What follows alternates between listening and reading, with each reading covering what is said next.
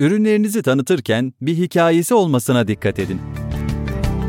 İyi yazılmış bir satış veya ürün tanıtımı, gelir elde etmek için oluşturduğunuz pazarlama stratejinizin en önemli parçasıdır.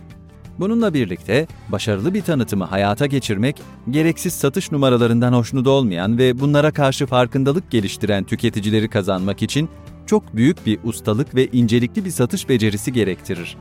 Dolayısıyla bir ürün tanıtımının başarılı olmasını sağlayacak en önemli unsur, hikaye anlatımının ikna edici gücüdür. Yazan Jason Beaver. Bir girişimci ve aynı zamanda yazar olan Seth Godin, "İnsanlar ürün ve hizmetleri satın almaz, ilişki, hikaye ve sihir satın alırlar," diyor. Nihayet ürününüzü satmaya başladığınızda veya halkın beğenisine sunma zamanı geldiğinde, öncelikle hedef kitlenizin ilgisini çekecek bir hikaye hazırlamadığınız sürece satışlarda bir mucize beklemeyin. Tüketicilerin alışveriş yaparken satın alma kararlarını duygularına dayalı olarak verdikleri ispatlanmış bir gerçektir. Mantıksal akıl yürütme duygulardan sonra gelir.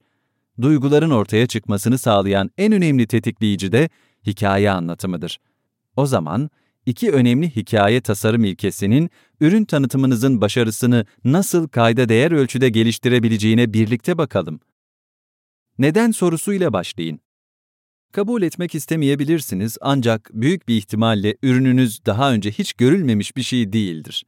Aslına bakarsanız muhtemelen piyasada sizin ürününüze benzer birçok ürün vardır. Elbette bu kötü bir şey değil. Tüketiciler zaten genellikle aşina oldukları fikirleri satın alıyorlar. Diğer taraftan, ürününüzün arkasında yer alan başka hiçbir şirketin sunamayacağı kişisel düşünceler, motivasyon ve amaç, ürününüzü benzersiz kılan şeylerdir. Ürününüze olan ilgiyi hızlı bir şekilde artırmak ve hedef kitlenizle bir bağ kurmak için ürününüzü daha büyük bir amaçla ilişkilendirmeyi deneyin. Başka bir deyişle, neden sorusunu yanıtlayın. Birçok şirketin pazarlama ile ilgili yaptığı en önemli hatalardan biri sadece ne veya nasıl sorularına odaklanmaktır. Bu soruları yanıtlamak, hedef kitlenin duygusal tepkilerinde çok düşük etkiye sahip reklam taktiklerinin altını doldurur. Bu taktiklerin artık hiçbir özelliği yok ve herhangi bir faydası da yok. Tüketiciler bu taktiklerden ziyade insancıl olarak tanımlayabileceğimiz şeylerden daha çok etkilenirler.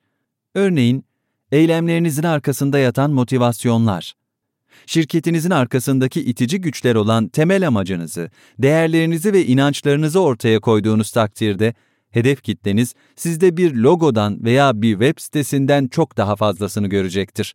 Sizi bir arkadaşmış gibi görecektir. Kazanma şansı olmayan bir rakibi herkes sever.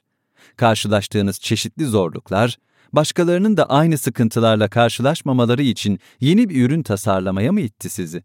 Markanız, dünyayı herkes için daha yaşanabilir bir yer haline getirmek için yolsuzluklarla ve ekonomik açgözlülüklerle mi mücadele ediyor? İnançlarınız ne olursa olsun, bunları aynı düşünce yapısına sahip hedef kitlelerle paylaşmak, sizinle onlar arasında anında duygusal bir bağ kurulmasını sağlayacaktır. Güvenimizi kazanan markaları daha büyük bir istekle takip ediyoruz. Bu şirketler, arzularının ve eylemlerinin bizi de ilgilendiren aynı sebeplere dayandığını göstererek kalbimizi fethediyorlar.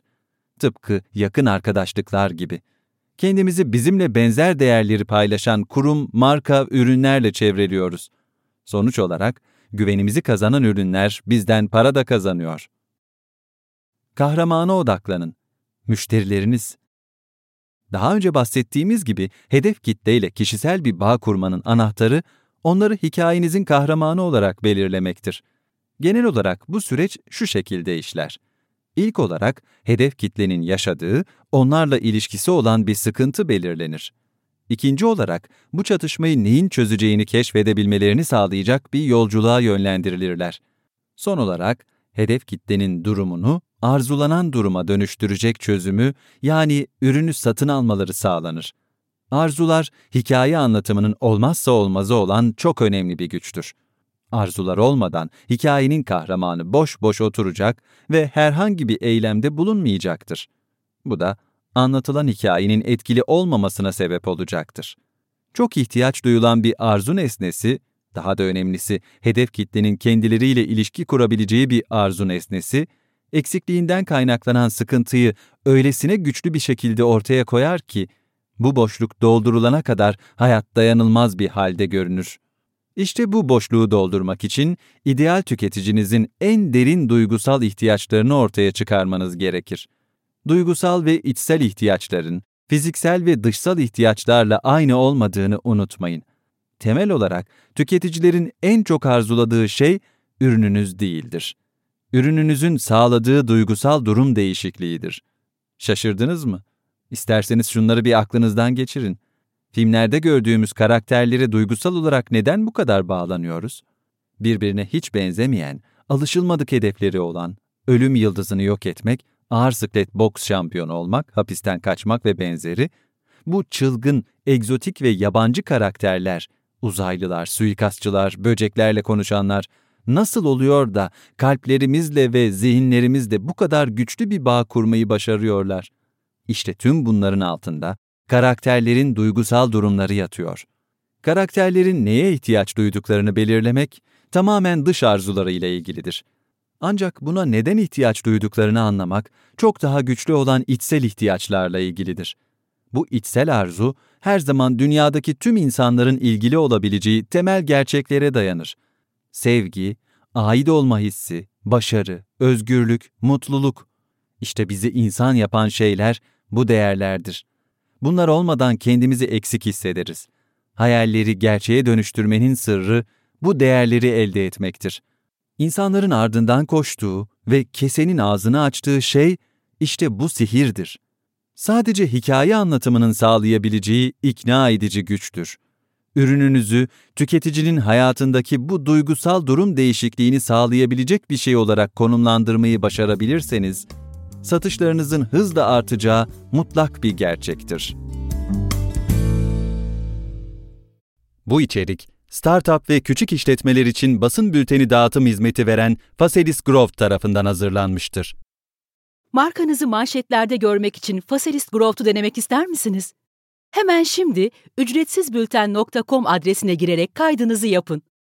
İlk basın bülteninizi ilgili tüm gazete, dergi, televizyon, radyo, haber portalleri ve bloglara hiçbir ücret ödemeden gönderin.